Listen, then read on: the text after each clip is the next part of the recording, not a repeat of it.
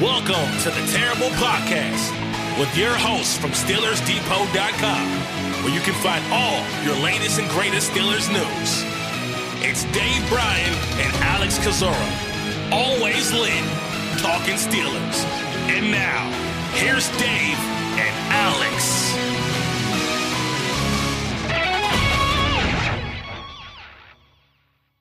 Welcome to the Terrible Podcast, Season 14, Episode 25. He's Dave Bryan. I'm Alex Kozora, SteelersDepot.com. Thanks for being back with us here this Tuesday. Steelers Nation, the Pittsburgh Steelers getting their first win of the year, 26-22, over the Cleveland Browns on Monday night. And Dave, I usually start with the question, where do you want to begin? I'm truly asking that today because I have no idea where to begin with this game. I'm still trying to wrap my head around what we all just witnessed last night. I don't know. Just take it away, Dave. I'm out of words here. All right. I will start with this. I feel like I need another shower, and I've yet to have another shower. That's a good summation of this game. And it feels like we could do 4 hours today and it not be enough. And within that 4 hours, it would bounce more erratically around than it normally bounces around. But I mean, we'll try to get this done, I think, in about an hour today, because we still want to get the boat all the way through to all 22 film, and there's so much stuff to write about today. But gloom, despair, and agony on a W. How's that? It's something for sure. So apologize in advance if I missed something. There is, as you said, so much to talk about. Frankly, I'm still struggling to even know where to honestly begin in this one. Again, Pittsburgh getting the win 26-22. If you had to have one singular takeaway about this game, about this victory, Dave, what would it be? W. And I said the other day, didn't I? It's going to be an ugly win. You called it. It was hard to watch. From both sides of the fight, outside of obviously some defensive plays there, man. The way that thing got started, you thought, oh wow, they're going to take it. I mean, games that usually start off like that for the Steelers usually snowball and all like that. My main takeaway is somehow they managed to find a way to win this game. It was just typical. My wife says, all those games are like that for you guys. Why is it all of them are like that? She's right. It just, why can't you have one of those ones several years ago against, what was it, the Panthers on Thursday night? Thursday night, like 50 something, just you coasting through it and all like that. I mean, just an ugly win, but it counts. And there's so many. You wonder if the nasty injury to Nick Chubb, I mean, it obviously played a part in this game. I mean, you have to wonder what the outcome would have been had Nick Chubb stayed in that game and all like that. But I don't know, where do you want to start on this? I mean, defense, right? I mean, the defensive plays, Watt and Highsmith, huge games for those two. I think you had even said last week that Jarek Wills, Highsmith has had some good games. I think you've got even a post on the site somewhere from last time he faced him, just how he's kind of owned him. We kind of wondered if Watt would wear DeJuan Jones like a hat. But the two big defensive plays in this game obviously was the key factor, along with some long field goals from Boz is back. At least through two games, and some good punting, which you I think said was going to be kind of one of the major keys to this game. Field position, but the rest of it in between was ugly. Yeah, I think there's three reasons why Pittsburgh won this game, just broadly speaking. A, special teams trying to gain an edge there. I said that was going to be the critical component. Field position, winning close games, probably not, pretty games overall. Can you flip the field? Can you hit some 50-yarders? Harvard and Boz did a good job with their, job descriptions overall. Defensively, I thought the one area Pittsburgh had the advantage on paper in this game was their edge rushers against the tackles, Highsmith against Wills, and Watt against Jones. Now, Watt saw a ton of attention, but still made plays, swatting passes, recovering that fumble. Highsmith, a big impact play there. And then, frankly, the third reason why they won, Dave, and you said it well on I guess it was Friday's show or Monday's show, history. just history says the Pittsburgh Steelers do not lose on Monday night. And history says the Cleveland Browns do not come into Pittsburgh and win. And history says the Steelers don't lose back-to-back home games in week 1 and 2. History says the Browns don't start 2-0. Has not happened since 93. That streak endures. It goes on. And so I think it's just the football justice of the world willing and propelling this team to an seemingly improbable victory. Trends, baby. Gotta love them. Yeah, they're trends until they're no longer trends, right? Yeah, look, I mean, obviously, an interesting environment on Monday Night Football and everything that goes along with that. But God bless them. They tried to snatch defeat from the jaws of victory. Both teams did in this one, but yeah, to stick with the defense, it was the splash plays. And it's not that defense was amazing or perfect or dominant. They certainly weren't. They had a ton of miscues in this game. Run defense remains a major concern. Cleveland ran for $198, and you're right, had Chubb not suffered that just horrific and just super unfortunate injury, he's probably running for $198 himself in that one. They could not stop him. So that's still a glaring issue, but you saw the splash defensively, the star players making big moments or big plays in big moments. That was the key in this one. Yeah, it was for sure, and obviously had a big offensive touchdown play in that. Boy, was that good to see. George Pickens has got some yards after the catch, doesn't he? Literally almost has as many yards of yak this year than he had all of last year. He's got 80 through 2 games this year, had 104 his entire rookie season. Obviously, much of that coming on that chunk play. And yeah, it's just one play, but that's the stuff you want to see from him, the double explosive plays, putting the ball in the end zone. So, there weren't many bright spots offensively, but at least when they hit big. And look, that play, there obviously Kenny, had his struggles in this game. I thought he really did a good job on that play. And who was it? Who's the former player that broke that down? I'm drawing. Oh, Acho. He did a good job of breaking that down. I mean, right after it happened, and how cover 3 situation, and how obviously the route combinations played a part in it. But Kenny looked over to his left and played a part in moving that linebacker out of the window, and then getting that safety to dive down and vacate the middle of the field. And good route by George Pickens, and Kenny had some pressure coming at him. He took a pretty big hit on that play, delivered that football. And what have we been talking about? Get the ball to these players out in space running and let them go from there. And that was just good to see an instance such of that happening there. Yeah, it was. And I think that's the other theme of the day is Pittsburgh didn't hit big often, but when they did, they really hit big. I mean, it's 777s on the slot machine, where it's the touchdowns from Highsmith and from Watt and the touchdown to Pickens. So it was a lot of ugly 90% of the time, but the other 10% was fireworks. Right.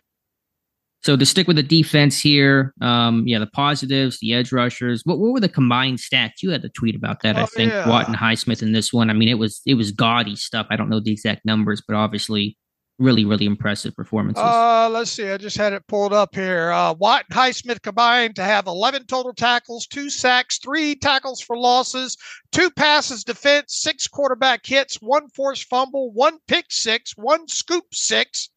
And a part. Okay. Knew it was coming. That was a lengthy rundown there for sure. But glad to have that kind of list there, because Pittsburgh needed every single one of those plays. So, yeah, I mean, from the first snap of the game, you get to Highsmith pick 6. He drops in the coverage. That ball gets tipped. A bit of a misfire from Deshaun Watson to Harrison Bryant to tight end, and Highsmith makes the play there. And so, again, there was a lot of bad in between. This run defense stays still super concerning. I mean, Nick Chubb was running at will, and even Jerome Ford. How do you allow him to cut back on that one? Mental errors, missed tackles, blown assignments. The whole gamut of issues were shown in this game and through 2 weeks, and it is just 2 weeks, but still, Pittsburgh statistically has the worst run defense in football. Yeah, look, that's where you start when you talk about cleaning this stuff up on that side of football there. And once again, you have to wonder if Nick Chubb doesn't suffer that unfortunate injury, because man, the yards after contact that dude was getting.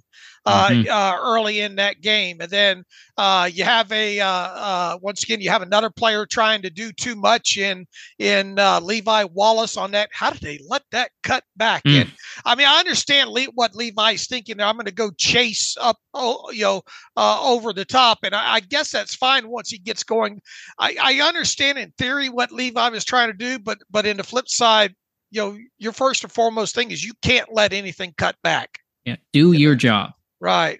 And you get people trying to do more than their job and help out, which, I mean, once again, I kind of understand where his head was at. He probably thought it was already going to leak out that other side there, but when it gets past you on a cutback on your side, that's on you. So don't let that happen to you and let other people on that other side do their job there. So obviously a huge play in the game. And man, the missed tackles on that play to what was it, Njoku? And I mean, that's just one instance that sticks out. I mean, the yards until they really kind of settled down in that second half. And even so, there was, I think, a couple of plays after that where there's some yards after first contact and all like that.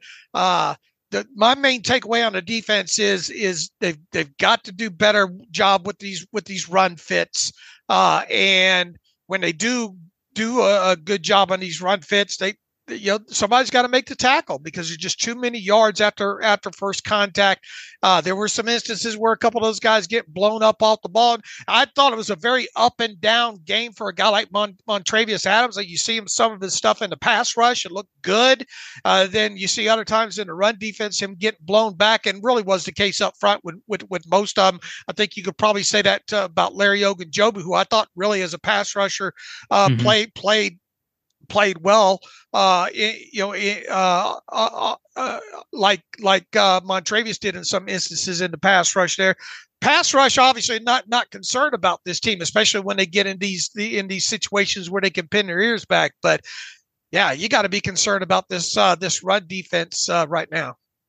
Our Josh Carnaby working overtime on the missed tackles report this week. It might have been 20 in this game. I don't know what it was, but it was a horrendous number overall. And you're right. I mean, to get blown off the ball, that's one thing. You can't have that, but you kind of expect that because that's the Browns' MO. And without Cam Hayward, I didn't expect Pittsburgh to be super stout at the point of attack. But the number of plays in which Pittsburgh had their running back dead to rights, Nick Chubb before he got hurt, Jerome Ford, of course, on that 69-yard cutback. I mean, if you just do your job on those couple of plays, you cut down the rushing yards Cleveland has by probably almost half. You take away the 69-yarder. I mean, there was a couple of plays where Chubb had nothing, gets 5, gets 10 yards out of it, stuff that you just can't have. So even if you still leave all the other just kind of getting out muscled, out physical moments in the run game, and if you just do your job and finish some of those plays that you had stopped initially, your run defense looks 10 times better. So that's a really concerning issue that must be fixed when you're going to face another really, really talented running back in Josh Jacobs in week number 3. Yeah, look, we know Josh Jacobs didn't have a great game. Really, the Raiders' offense didn't have a great game outside of maybe that early drive against the Bills there. But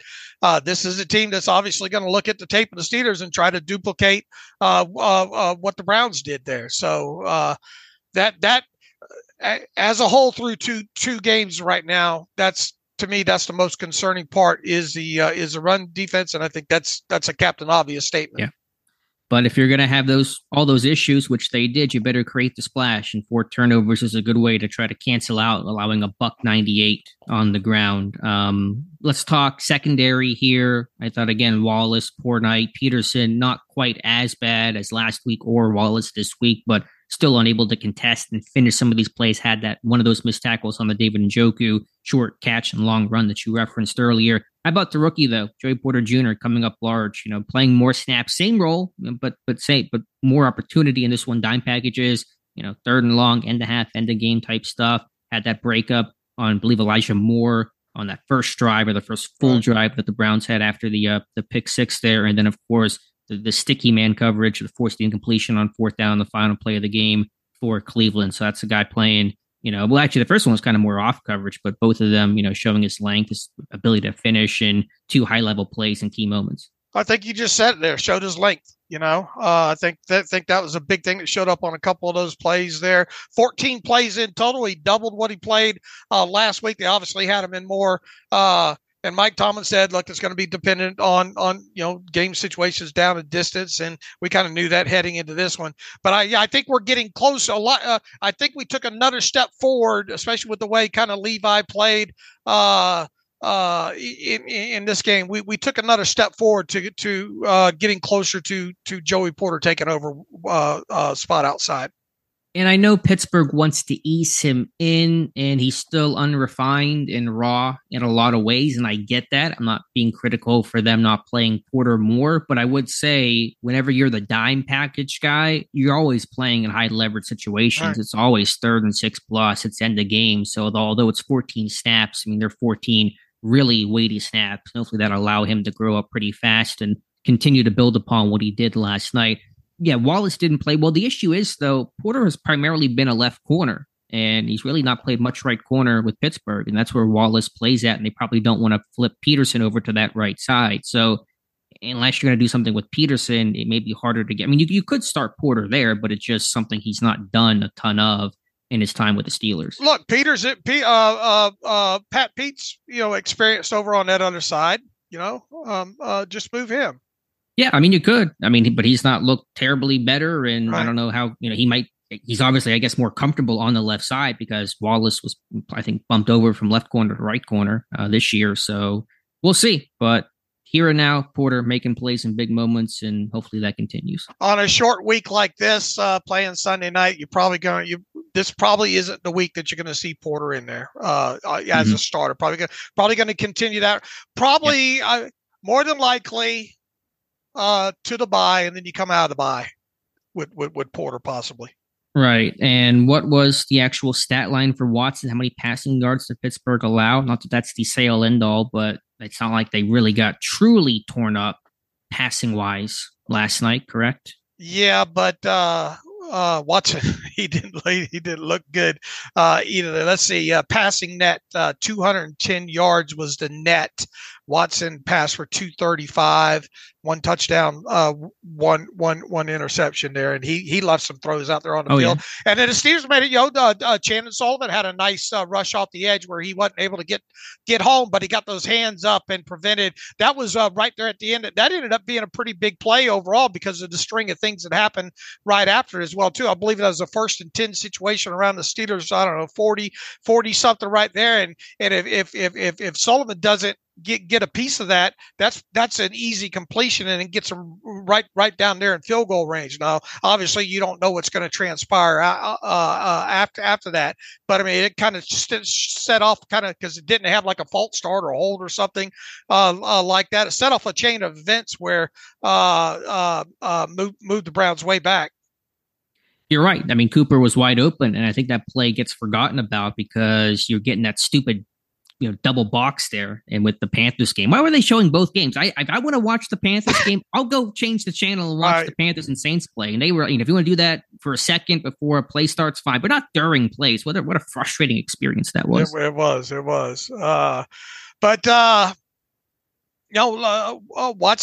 Watson obviously wasn't sharp in this game either there. That played into the Steelers' hands.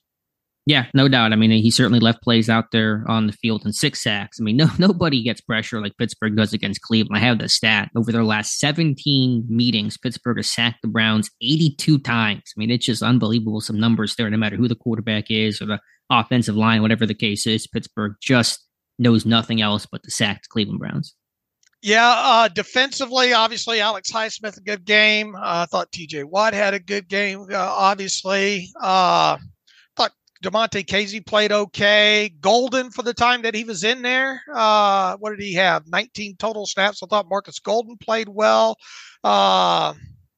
Who else?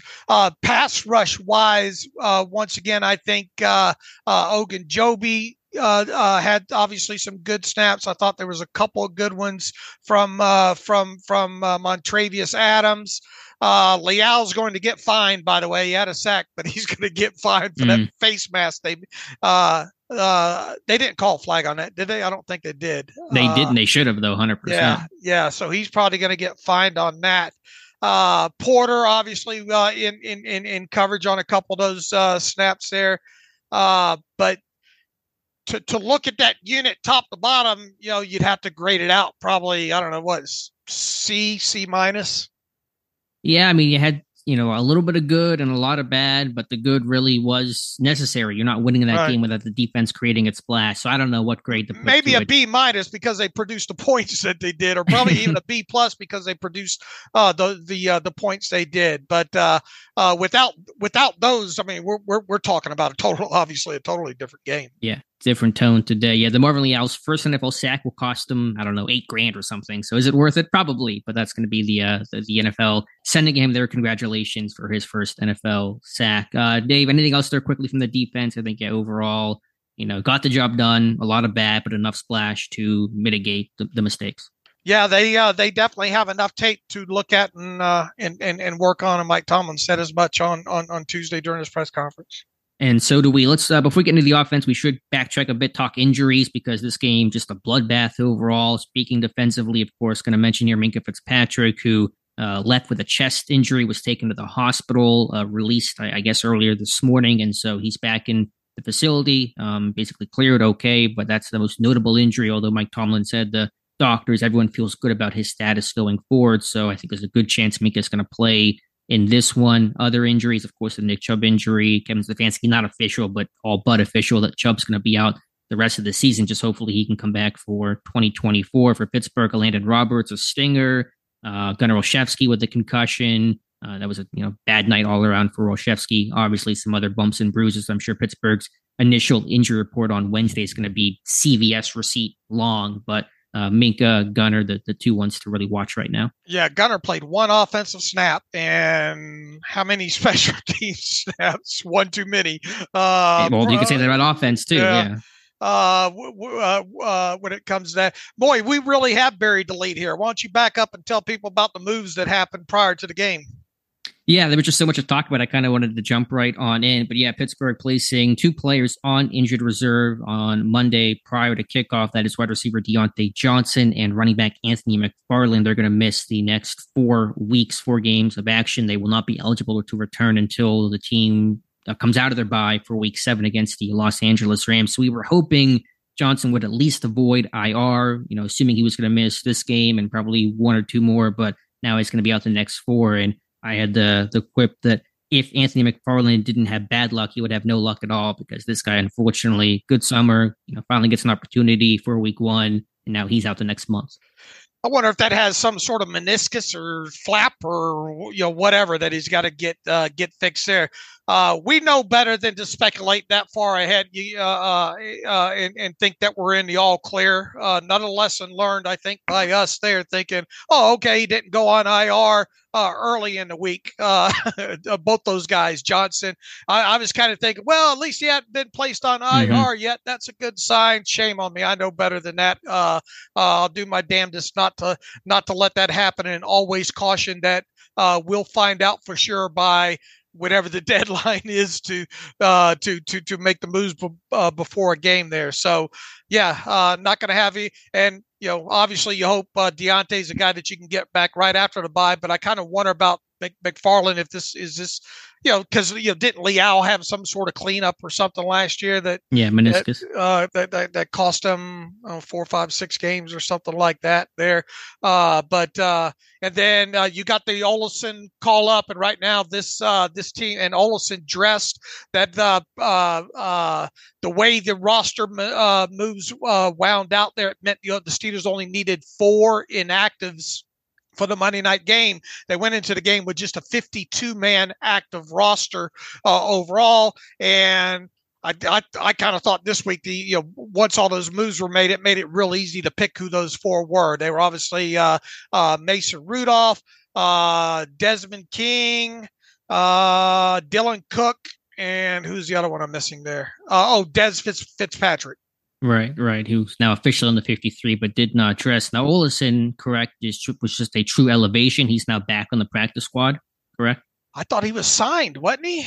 I believe the Steelers said he was going to revert back to the practice squad. I don't know if I can pull up the actual post here, but I believe it's actually just an elevation that does not make him part of the official 53-man roster. Okay, I forgot the details. Make sure you always look at the details here. Let's see what they have here. get you that post. I know they wrote about it, at least on their team site. They didn't even put that in on the. I'm gonna have to go look at the press release real quick here on that, see how that reads, because they didn't even put that on the team trends on Steelers.com. Well, no, it says on Steelers.com the team also elevated running back Quadri Olison from the practice squad. He will revert back to the practice squad follling the game. That's from Teresa Worley. So let me double check what the NFL site says on that. Make sure that, because maybe some wires got crossed. Obviously, it's a little chaotic right now, especially coming off this game. But that seems to be, they could obviously elevate him going forward for the next 2 weeks and just kind of have that floating spot. Yeah, it is weird. They're only at, I guess, technically 51-man roster right now, but maybe they wanted to use this game to see what injuries they may have, as opposed to signing a guy and then having to shuffle the roster again if stuff happened this game that would require more roster moves. Let me look at the transactions real quick from the NFL. There's the injured reserve, and fill some time for me here. But yeah, Olison did not play offensively. I don't know how many snaps he had on special teams, maybe a couple, I'm sure, but I can try to pull that up when you're looking up the exact standard elevation. Okay, so it was a standard elevation with him, so he will revert. Okay, so again, could be called up again. They could kind of float that spot. We'll see what their plans are for week number 3. I think that was all no Fehoko getting elevated, maybe a bit surprising, but I guess their thought was probably wouldn't have been active anyway with all the other 6 defensive linemen getting the hat on, and Watts dressing in this game. Olszewski dressing briefly. Let's talk about that for a moment here, Dave. You had the kickoff there that I don't know why he's fielding that one. Just a horrible decision all the way around. And then his next offensive snap, and only offensive snap, gets popped, gets concussed, fumbles. Just a chaotic play all around, and a miserable day for Gunnar Olszewski. Yeah, it was most definitely. Yeah, not to be in his defense, but did he make a football move? Yeah, I barely even know what a football move is anymore at this point. I thought it was. At least I didn't think there was enough to overturn I didn't think there was. I didn't think it was. And look, I try. You know me. I'm not afraid to go on the other side. If I thought, that was a football move and a fumble, I'd call it that. But I went back and looked at that a few more times, and I'm not convinced that he really made a football move there, and that shouldn't have been ruled an incomplete pass. But what a wacky play that was. Yeah, then you had Frymuth hawking down. I think whoever recovered it, Delpit, and fumbles again, and the ball flying around. I mean, that just kind of is emblematic of how this game went for both sides. Was that that wasn't the one at the end of the first? The fumble was the one at the end of the first quarter that we ended up going back in time, didn't we? That was right around there, because you had the 4th down review with the challenge that Tomlin won. Hey, congrats to Tomlin winning his first challenge since, I think, 2020. And that took an hour to review that. And then right after that, I think the ensuing Steelers offensive play was that fumble that Gunnar had, and they're reviewing that. And Olszewski's hurt. And I think they literally ran 1 or 2 plays in 10 minutes of that game. Right. So it was an extra late night for the Steelers Depot crew. Let's flip over to the offense now, Dave. And again, where to begin with this one? Probably start with Kenny Pickett, who had the occasional, good throw, that strike to George Pickens in the face of pressure. Kudos to him. But Kenny Pickett, Dave, looking rough for the second straight week. And the run game wasn't there, and that's to this offense's detriment. But it's not like they got behind the way they got behind in week number 1. And so Pickett has been, I don't know what's wrong with him, Dave, but he's not the guy that we saw at the end of last year or in the preseason. Is he trying too hard? Because when he does things right, they look really good. When the times, I mean, he had a great throw over there to the right side. Who was it? Calvin Austin over there. I mean, it's not like he didn't make any throws in this game. But I think the biggest thing once again is the decision making, and it wasn't like he was down 20 points in this game either. The decision making, some of the accuracy issues, forcing some footballs where he has no business doing it. There's a part of me. I mean, once again, you go back to that touchdown to Pickens. I thought. I mean, that throw to Austin. I mean, two best plays of the game. I thought he did a good job of looking off the middle of the field to help get Pickens time to get there to that vacated spot. Obviously, put it on the money there. I just part of me just wonders if he's just trying too hard. And Dan Olszewski even said on Pat McAfee earlier this afternoon, he gets the feeling, and I haven't gone through. I've just raced through the TV tape and partial of the all 22. Dan says, why is he throwing everything like 100, trying to throw everything like 102 miles an hour? Now, I can't confirm or deny that. I haven't looked, but I mean, it's something I am going to look at moving forward there. I mean, it's almost like he's trying to will things in will certain throws, if you will. Yeah, I really can't pinpoint it. I know Pittsburgh tried to utilize the middle of the field quite a bit in this game, a lot of slants and in-breaking routes. It's going to require some more velocity with how aggressive those Browns DBs tend to be. And, I think he just got some tunnel vision, to be honest with you, Dave. I don't think he's seeing the field well. I don't think he's going through his reads like he should be. I think he's kind of locking on to things and trying to force stuff. That was evident on the interception where he's staring down his target. I believe that was Pickens, and Delpit, he's not in man. They kind of fake a man look pre-snap and they drop into zone and never sees Delpit and picks him off. And not the worst throw he made of the day was out of the second half when he's rolling out and the play's dead and he just chucked that one into the third row and call it a day. And he tries to, I don't know if he was trying to throw it away or throw it to Najee or what he was doing, but that should have been picked by McLeod, the safety there. So, I mean, to me, it's just one of those moments where it's like, Kenny, this is ABC routine stuff, routinely type stuff. What are you doing, man? And obviously, I don't think it's a preparation standpoint. I believe he's putting in all the work. I think sometimes he's just not seeing what he. And that's another thing that Dan Orlovsky had said. And look, say what you will about half the people listening probably love Dan Orlovsky. Half the people listening probably hate him. But he has played the position. In the NFL. So there obviously is some level of credibility there. But one of his main takeaways is he just doesn't think Kenny's seeing the field very well and trusting maybe what he's seeing or not coached up good enough to identify certain things, I guess, but I mean, some of these situations, though, you would think that he would be able to at least diagnose the coverage on, Yeah, he's supposed to be that cerebral, accurate quarterback. And again, I don't know why this is, but he's got tunnel vision right now. I think that much is obvious to say, at least based on my read of it. But I got to go through the all 22 and all that. So biggest stories for the Pittsburgh Steelers offense in this game: Kenny Pickett, and of course Matt Canada. More offensive struggles, more questionable play calling. The 3rd and 1 option shovel, whatever that was, perimeter runs to nowhere, and had a fire Canada chant after that failed 3rd and 1 in that fourth quarter. We'll talk about Mike Tomlin more here in a couple of moments, but said he appreciated the passion that Steelers Nation showed. I don't know if Canada appreciated it as much as Tomlin did, but Matt Canada's seat still, I mean, I don't want to say it's warm because he's going to be the OC, but the criticism is as strong as ever towards him. Boy, what a call that was, right? And Dan Orlovsky also chimed in on that and says, well, you just give that, if it's a choice situation there for Kenny, just hand the ball off to Najee and he gets it. I'm not, we obviously don't know for sure. That looked designed to me the whole way. Yeah, they've run that stuff before. There was a couple more wrinkles to this one, but they've run that tight end shovel option, which is one component of that play. They've done that a million times under different OCs too. So what do you think the primary?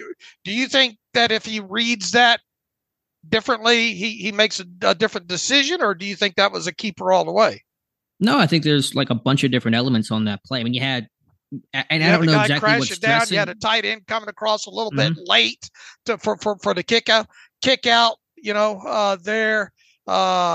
I mean, Austin's jetting across. There's a potential handoff to Najee, Washington on the shovel, and then Pickett could keep it, I guess, if all else fails. And to me, it might have been just too messy of a play call. There's just too many things going on for a simple 3rd and 1. But I understand if you had the end crashing down on the inside. So if that's like a read option, you're going to obviously read off that. But you also had that inside linebacker scraping up over the top of the side. So it's unless you would have found a way to block that guy, I'm not even sure you get outside of that.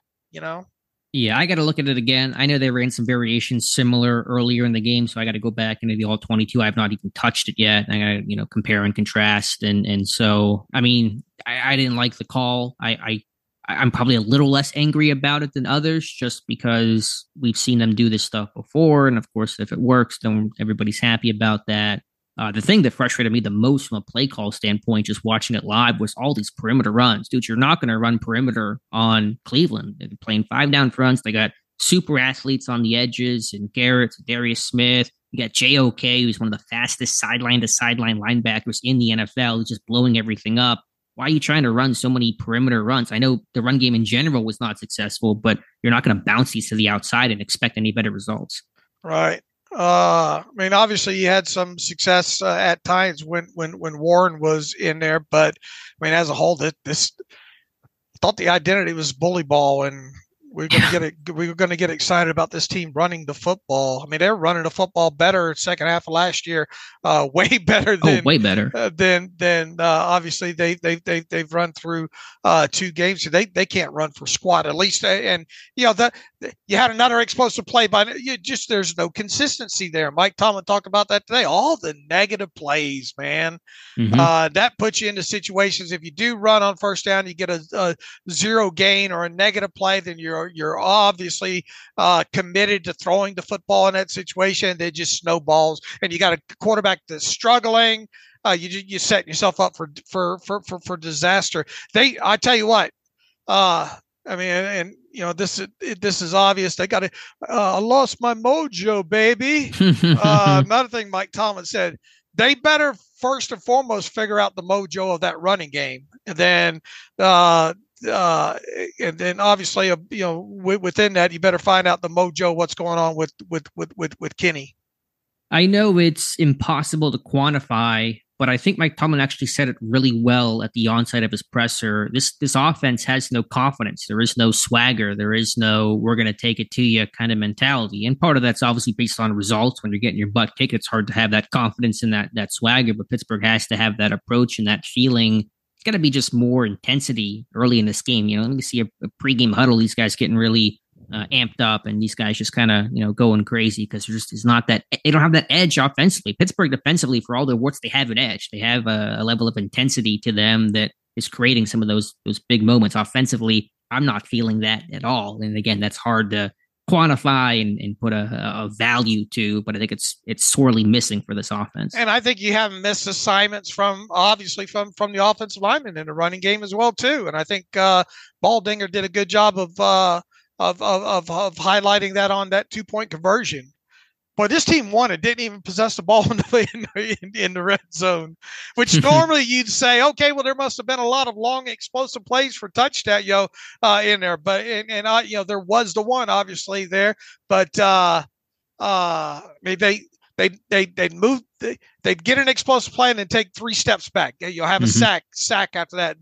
There's no rhythm whatsoever. There is, we talk about identity. There is, the identity is that this offense has no identity.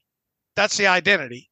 Right, which was the whole issue the first half of last year, which we thought was going to be fixed for this year. Not that it was going to be perfect and always successful, but at least Pittsburgh would know who they are. And right now, 2 weeks in, they're as lost as they have ever been. They had their identity the back half of last year. It's why they went 7-2 down the stretch, and now they're basically feeling like they're starting all over in this one. So yeah, I mean, the stats go on and on. They had what was the stat? -7 yards in the fourth quarter, and still won that game coming from behind. Just crazy stuff. They played 2 games and have not had a first down in the first quarter of either game so far. I mean, it's comical stuff. It's stuff where you're playing the opponent in Madden on rookie mode, just taking it to them because you're bored. That's how this offense looks and feels right now. Boy, you had a hell of a damn stat that I woke up to this morning. Go ahead and tell the people that compared to based off of just Kenny's raw passing stats. Yeah, this is a stat of the weird for you. Kenny Pickett. Wait a minute. Viewer discretion is advised. If there's small children listening, or older people with heart conditions, please be advised. Okay. Yeah. Go ahead, Alex. Please consult your doctor. And Steelers Depot is not liable for any injuries and damages caused by the stat of the weird. Right. And your erection probably won't last over 4 hours. Yeah. This one will kill it here. Where the anti-Viagra is this stat. All right, let's get to it here. So we're loopy. Maybe this will make for a great show because maybe people will laugh instead of cry. I don't know. That's what we're here for, I guess. Give it to him. I'm trying. Kenny Pickett, the first Steelers quarterback to attempt 30 passes in a game, complete 50% or fewer of them, and still win the game since Kent Graham in 2000, I think 13-0 or 15-0 win over the Cincinnati Bengals. So yeah, when you're joining Kent Graham, it's not good, Dave. Ooh, yeah, that hurt. That hurt to read that this morning. Kenny Pickett's adjusted net yards per passing attempt stat through 2 games. Don't do it to me, Dave. 3.65. Oh, yeah, that one hurts. That hurts just as much as the Kent Graham stat, to be honest with you. Yeah. Yours really is a kick to the, you know what, though. Yeah, so we get, it has to get fixed here pretty quickly. And Pickett's got to show he can be the guy. We kind of, I think, maybe a little too much assume that, okay, he's the franchise guy for the next 10 years coming off this rookie season, the way that it ended, the way the preseason looked. We just thought, okay, Kenny's the guy. Where's the leap? Where's the jump? Just how big will the jump be? We didn't ask the question, will there be a jump? And I'm as guilty of that as anyone. So I take that on the chin. And can he turn it around? Absolutely. And he's faced some tough defenses in San Francisco and Cleveland, and there's been no run game. And that's not helpful for any quarterback, especially still a young one like Kenny Pickett. But we're kind of at the point where it's got to get better Sunday. Like, it's not, let's see how this thing goes. Let's give it some time. Let's show some, it's got to get better now, Dave. Right. Because you can't live off of thinking that you're going to score 2 defensive touchdowns every week. Yeah. It's not going to happen even when you have TJ Watt and the splash playmakers on this defense. So I thought one interesting thing that Tomlin said, it was to me, a not so subtle jab at the coaching staff. He talked about this team needing to be more prepared schematically, anticipate schematics. And I noted before the game kicked off on our scouting report, the Browns love that 5-down, true 5-down defensive lineman front. And it was going to be tough to run on, and Pittsburgh could not run on it. And to me, Tomlin was basically saying that the coaching staff was not equipped to handle what the Browns were doing. Now, 90% of our listeners just went, yeah, no crap. We've known that for a while. For everybody that, look, God bless you for spending the money on the paint and making the signs and getting a chance and all like that. But I mean, realistically, never say never. There's a first time for everything. But we just talked about trends earlier in the show. I mean, is there anything that leads you to believe another couple of bad outings like that between now and the bye that this team, that Mike Tomlin would even consider or making a change at offensive coordinator? And then obviously, if you did, it's probably going to be Mike Sullivan, right? Mm-hmm. I don't know who else it would be. I mean, Glenn Thomas just got here. I know he's got some experience, but I think it'd be Mike Sullivan. And should Sullivan get some criticism for Pickett's lack of progression? I don't know. It's hard to say. We don't see Sullivan's role as clearly as we do Canada's, but I mean, he's not progressing the way that he needs to. So to answer your question, I don't know. I mean, Tomlin made the comment they're not making any wholesale changes. So Canada, of course, will be the OC for Sunday. If it's a couple more weeks, getting closer to the bye, I think the whole bye week changes are a bit overstated. But when it comes to coaching changes, if you're going to make a change, the bye week is the time to do it, to give yourself as much of a buffer as possible to get integrated with the new OC and play calling, whatever changes around the edges that you're going to make. Not that the new OC is going to reinvent the entire playbook, but you're going to have a little bit of a difference there, obviously. So the order of the boring plays would just be different.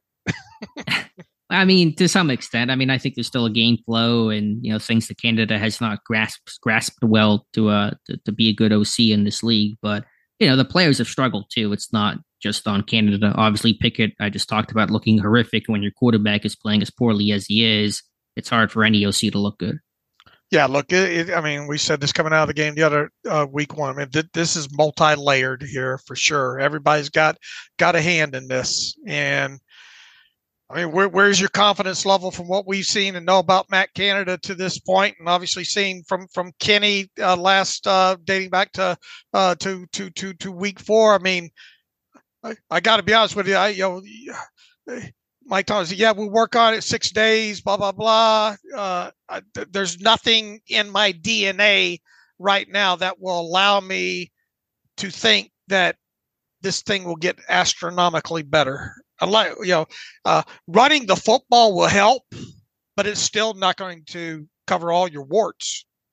No, but as you say, don't tell me about the labor pain. Right. Show me the baby. We talk about it all. We can talk about it, and that's fine. You can have the best rah-rah speech ever, but produce, show results. Got to be much better. Right. Should Jalen what? And look, Jalen had a critical mental error in this game too in pass protection, right? Yeah, big time sack allowed. But I mean, on the flip side, if you're gonna draw out a list of offensive players who were at the top of the list as far as performance, he'd probably be up there, right? Yeah, up there with Pickens for sure. But I mean, I think he made more of those plays in the pass game than the run game. His run stats were 6 for 20. I mean, he's a downhill guy. He's not going to have that negativity that Najee might be more prone to, but it's not like Warren was really tearing it up in the run game. He had that, actually, I thought the play call to Warren for the 30-yard pickup was a really nice call. You get bunched to the left side. Warren's coming out opposite of that. You kind of get that natural rub and pick. Really, actually, solid play call overall, one of the few on the night. But I mean, Warren as a third down back, I think is very good. He did miss that protection. That was obviously a very costly error, but I don't want to overstate it because it's not like Warren ran for $150 and Harris didn't. I mean, Harris actually statistically outproduced. Warren had that explosive run for 20-something yards. He's got 2 explosive runs this year, so they got to block better. I mean, they just couldn't block this one up. Alex Pat Freiermuth has, through 2 games, 2 catches for 5 yards and a touchdown. I think that 60 reception mark might be hard to do a third year in a row, unfortunately, which would be really cool because it'd be a record for him. That has been very surprising especially without Deontay Johnson in this. How are you not throwing at this guy more? Right. I mean, look, I understand people hollering, you get the ball to Pickens and all like that. But I mean, you can't do something that can get you the football for 6 yards to Pat Freiermuth in this game 3 or 4 times a game. Yeah. I mean, again, I got to watch the tape. And they've thrown the ball a lot. They threw it drop back 50 times against San Francisco and 30 something dropbacks in this game against Cleveland. And how many targets does Freiermuth even have, let alone receptions? Right. How many targets does he actually have? I don't know. I about passed out after I saw just the 2 receptions there. 5 targets. Okay, 5 targets there. And one of them he was cracked in the chest on. Right. So watch that one going forward. Let's talk bright spots here. George Pickens, though, the big 71-yard catch and run, showing the yak. Again, just kind of the progression of his route tree, more than just the vertical guy, which is good because the vertical aspect's been actually non-existent through 2 games. Teams taking that one away pretty clearly. But showing the yak, I thought him and Pickett had more chemistry in the second half. Pickett finding soft spots against zone, running some corner routes. And so big day for him. What was it? 4 catches for $127 and that long touchdown. Yeah, and they obviously needed that. Passing charts on Kenny real quick. 0 for 1 on balls more than 20 yards down the field. On throws of 10 yards or longer, looks like he was 4 of 7 with a touchdown in there. And on passes inside of 10 yards or 10 yards, looks like he was 3, 6, 9, 11 of 21. Ooh, that's 50% almost. It's not the number you want to be from that close range. Right.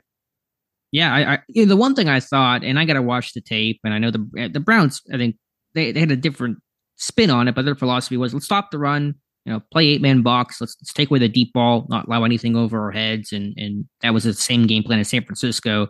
But you can't run a sluggo in this one. I mean, they ran so many slants, and the Browns were contesting it well. You can't come off of that. Maybe they didn't, and I didn't see it, from the all-22 view. Maybe the Browns were playing too high a lot. I don't know, but I feel like it was a good time to hit a sluggo on that one.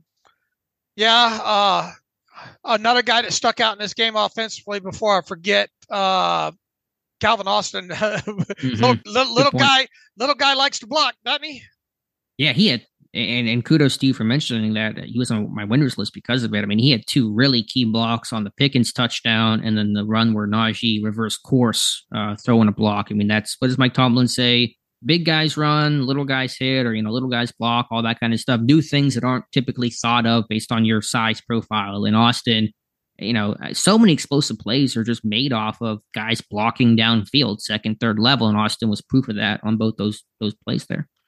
And he obviously had a nice little punt return, I think, in this game to set him up. But I don't think they did anything with that one, did they? Didn't they go three? I can't remember. Was that the one that they got the touchdown on or not? I can't remember. I don't remember. Statistically, they probably didn't do anything with it, but I don't know for sure. But yeah, even that catch he had on Denzel Ward, a great route, and Pickett threw it on and made a contested catch there. So yeah, a good day overall for Calvin Austin. A lot of little things, and you appreciate that. That's about it though for the offense. What if I told you this sounds like 30? What if I told you Myles Garrett had one combined tackle and one quarterback hit in this game, and it still didn't look like it might be enough?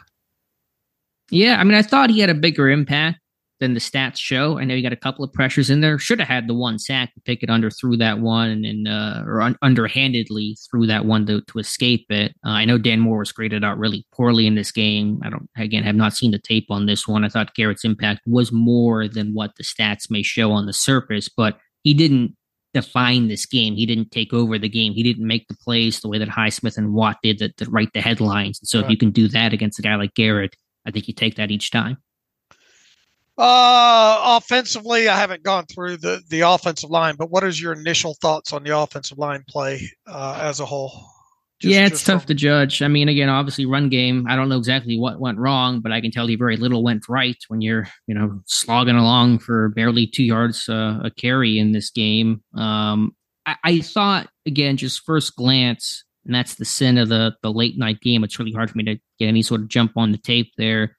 I didn't feel like there were a lot of miscommunication up front with the pass protection where there were free guys running. There was the sack there from Taki, that's on Jalen Warren. But given all that Schwartz and this Browns defense will do with stunts and twists and different alignments, I thought Pittsburgh handled that well. But, I mean, the offensive line, they're not imposing their will the way this offensive line was meant to do.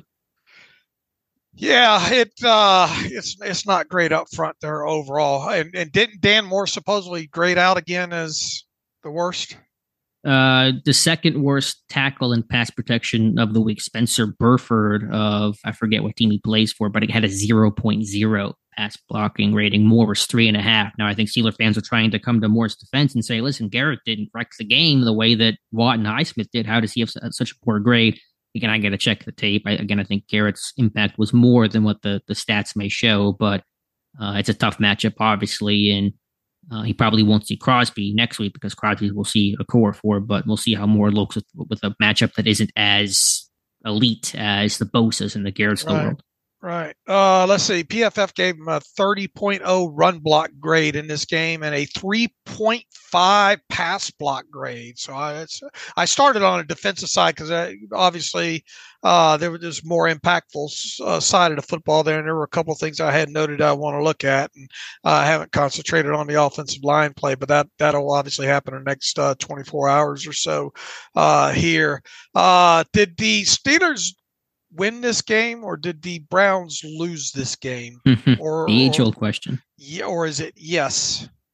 I mean, it was a mess. It was sloppy. It's hard to really say confidently either side won it, but I think the Steelers' playmakers and stars came up larger than the Browns' stars. Now, Chubb would have been that guy had he not gotten hurt, but Deshaun Watson didn't come up large. It was Watt. It was Highsmith stepping up. So Pittsburgh, both teams had a ton of lows. Pittsburgh had more highs, though, and that's why they won this game. And I truly believe that the football gods willed Pittsburgh to victory just based on the history that you presented throughout the week.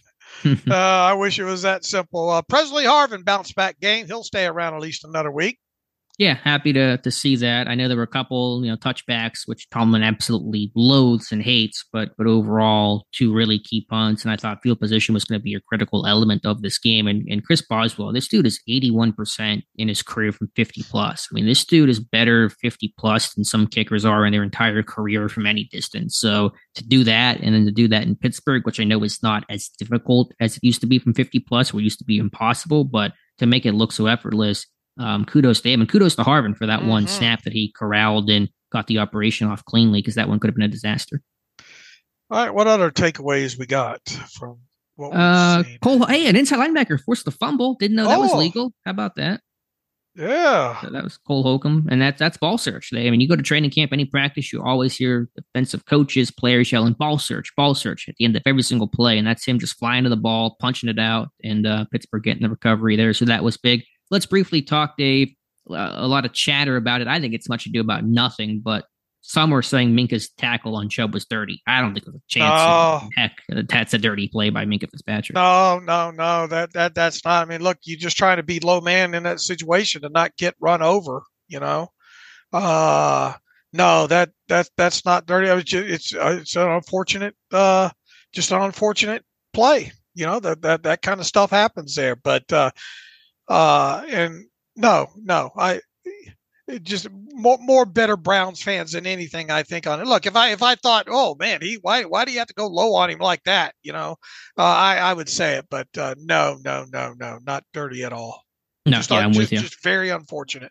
Sure, Minka's not a dirty guy. Got a lot of respect for Nick Chubb, so not dirty, just a very unfortunate outcome there. But Browns fans are obviously upset, and I know they're mad and they're frustrated, and that's a core piece to their season. So you're gonna have some hot takes and some of that frustration boil over, but not dirty in the least. Right. All right, Dave. What about Deshaun Watson doing his hand literally with some face mask in there and then pushing a ref?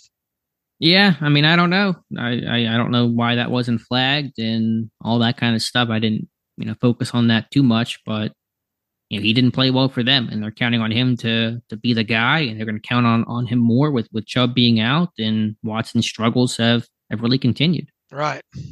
So, for Pittsburgh in the AFC North, there's some lanes opening up. They have a whole lot of work to do on themselves first, but the Bengals are 0-2.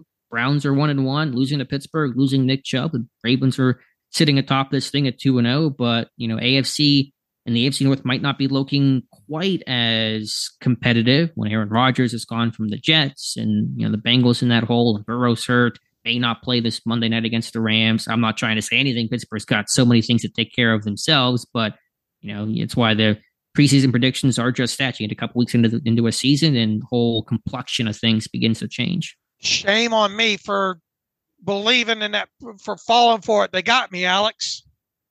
What'd they get you on? The preseason. Oh, listen, they got half the NFL world. They look good. It is. I know it's against some backups, but it's hard to believe that Pittsburgh can look that good in those moments and this bad when the games are live. Look, no one understands it more than me that it's preseason there, but and I even Tomlin even referenced it. We got to get back to some of it. If he didn't give any credence to it, then why would he mention it? Mm-hmm. Yeah, I think you try to look for anything that spark of where you were to remind this team of what they were doing, what they're capable of doing. And yeah, some of it came against backups, but they rolled the Bills starters in that second preseason game. Right. So they're not incapable of it. They're not lacking talent to do it. It's just been sloppy. Right. All right, Dave. Mike Tomlin holding his Tuesday press conference. We kind of covered some of the things he had to say there. I really think that comment about the anticipating schematics is a really weighty phrase from him, because you rarely hear Tomlin talk about coaching related stuff in a press conference. Player stuff, sure, because players kind of listen to that more, and that's kind of the message he sends. But you rarely hear any sort of even subtle jab at a coaching preparedness comment like he made today. Yeah, they know they got issues there for sure. Talked about putting them in better positions to play fast, and what was the other word he used? Play fast and. Forgot what else he had said. Just anticipate, I think, was maybe the word there. Yeah, then he mentioned schematics. It's rare for him to. He uses the word, but and I think we referenced it earlier. They got to do a better job of anticipating what the schematics are going to be on the other side. Yeah, which is just really a shot at the game plan, not having good tape study. And I hope Pittsburgh was ready to see 5-man fronts in this game. If I can figure it out, just man on keyboard, not in the NFL directly can figure it out, then I hope to God that Pittsburgh can figure this out and have a plan for it. Right. That was kind of it, though. The rest of it, Tomlin acknowledging we're not making wholesale changes, but 2 games in a row. Again, I think week 1, you can throw week 1s out the window and say, listen, it's just the opening game. It's weird, but you have 2 games where you have patterns, good and bad. That's when storylines really get created, and Pittsburgh's got to And I mean, the bottom line is they can't run the ball and they can't stop the run. How sustainable is Pittsburgh's model right now, Dave? Not very. Yeah, not very at all. So I mean, they have got to figure out this running game. Well, I mean, look, once again, their identity is they have no identity. Right. Yeah. I mean, it's incredible to me. This offense has not shown any progression. If anything, they've shown regression. When you add more talent, when you're more experienced, you have more continuity, more definition at quarterback. How are you worse? How is it possible to be worse, Dave? Well, there's a commonality there, people will say. Yeah. And again, they have, I mean, if they can't look better against the Raiders, I mean, you could at least try to say, well, the 49ers have a good defense and the game script, and the Browns have a really good front, although you're going to see them twice a year. Yeah, the Raiders are not known for this vaunted defense. They just got 38 hung on them by Buffalo. So you better be able to do something against them. And you got a short week to try to get it done on too. And you got to travel, and we all know the history of the Steelers out against the Raiders out west when it comes to that. Not a good track record on, as far as that goes. We'll see what happens with Minka. Mike Tomlin didn't go on other than saying, he's in a good place. I think it was the long and short of it. I don't think we can sit here and guarantee that Minka's going to play Sunday night, right? No, can't guarantee it, but I feel like he's got a decent chance to do so. This is a guy that wanted to play not do the appendectomy and go play in a game or whatever it was. I mean, he's a crazy dude. So obviously they're going to be careful with him, but right now, just my own gut feeling, I think he's going to play against the Raiders. Okay.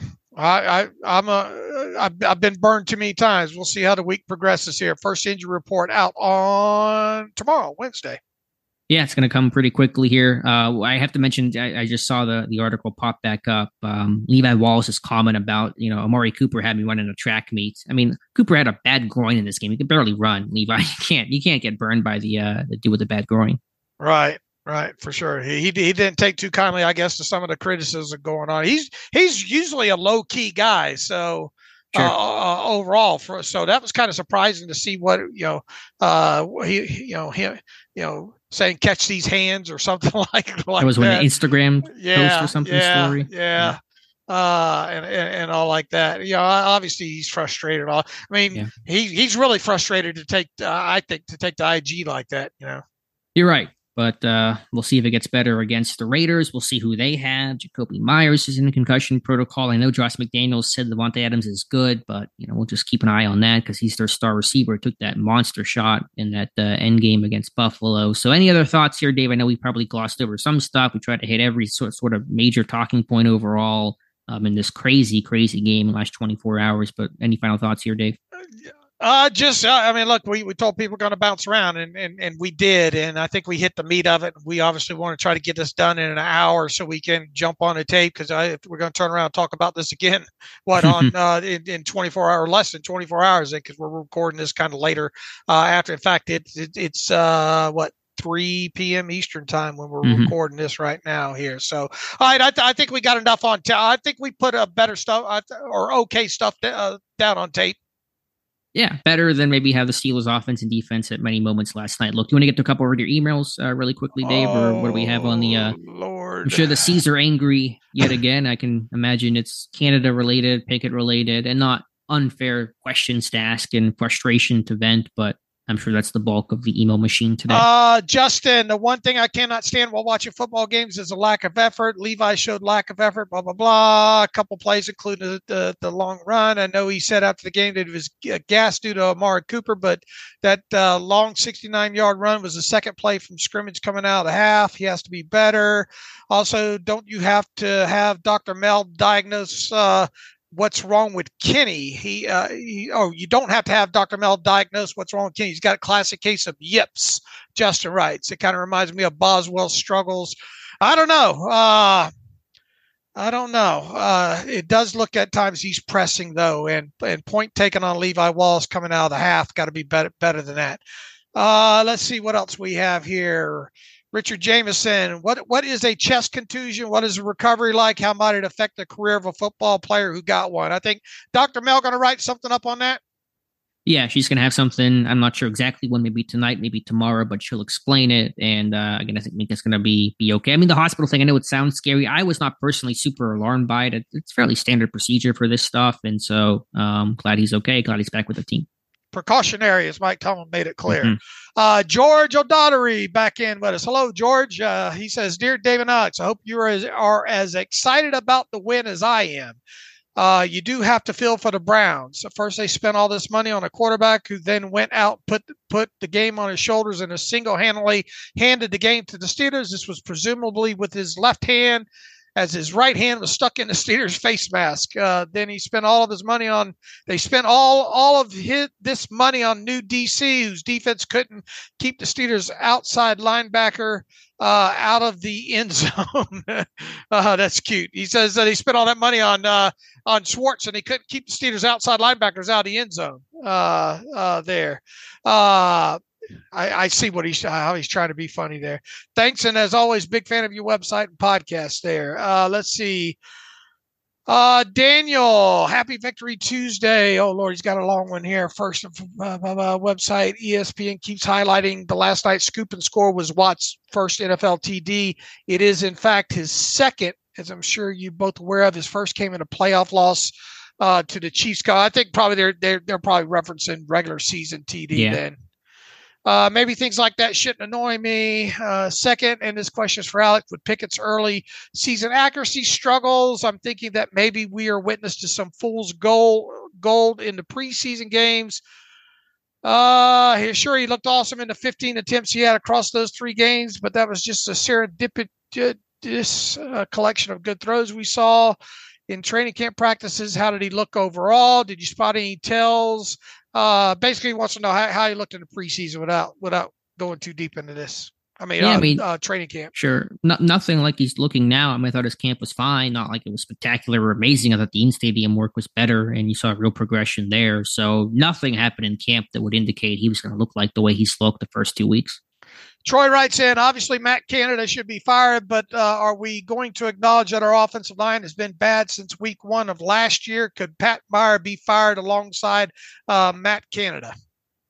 Of last year, it's been bad for a couple of years, but I get your point about Pat Meyer's hiring. I'm not in the real headspace to say firings and all that. I think Meyer's done a good job overall trying to build this line up. They've shown progression. Obviously, the run game stuff has been a real mess, and that honestly probably falls more on Meyer than it does Coach Canada. But he's not getting fired now. Obviously, let's let the season play out and see how things look come January. All right, we're about an hour here, and there's a lot of, obviously, we understand the Canada emails and all like that, but it's been a long night and morning for us so far. So we wanted to try to keep this at an hour. We'll try to hit on some more of these emails after getting through the Wednesday show there. Okay, Alex? Yeah, that sounds good. To be back tomorrow. We'll talk about all 22, some players, more thoughts, and talk to you guys soon. All right. In the meantime, follow me on Twitter at Steelers Depot. Follow Alex at Alex_Kozora. Follow the show at Terrible Podcast. Email the show, theterriblepodcast@gmail.com. If you like what we do and want to donate to the cause, SteelersDepot.com. Hit the donate button up right navigational bar. Also, if you like an ad-free version of the site, SteelersDepot.com. Hit the ad-free button up right navigational bar and follow the directions that way. So we'll talk to everybody on Wednesday. So as always, thanks for listening to the Terrible Podcast with Dave and Alex.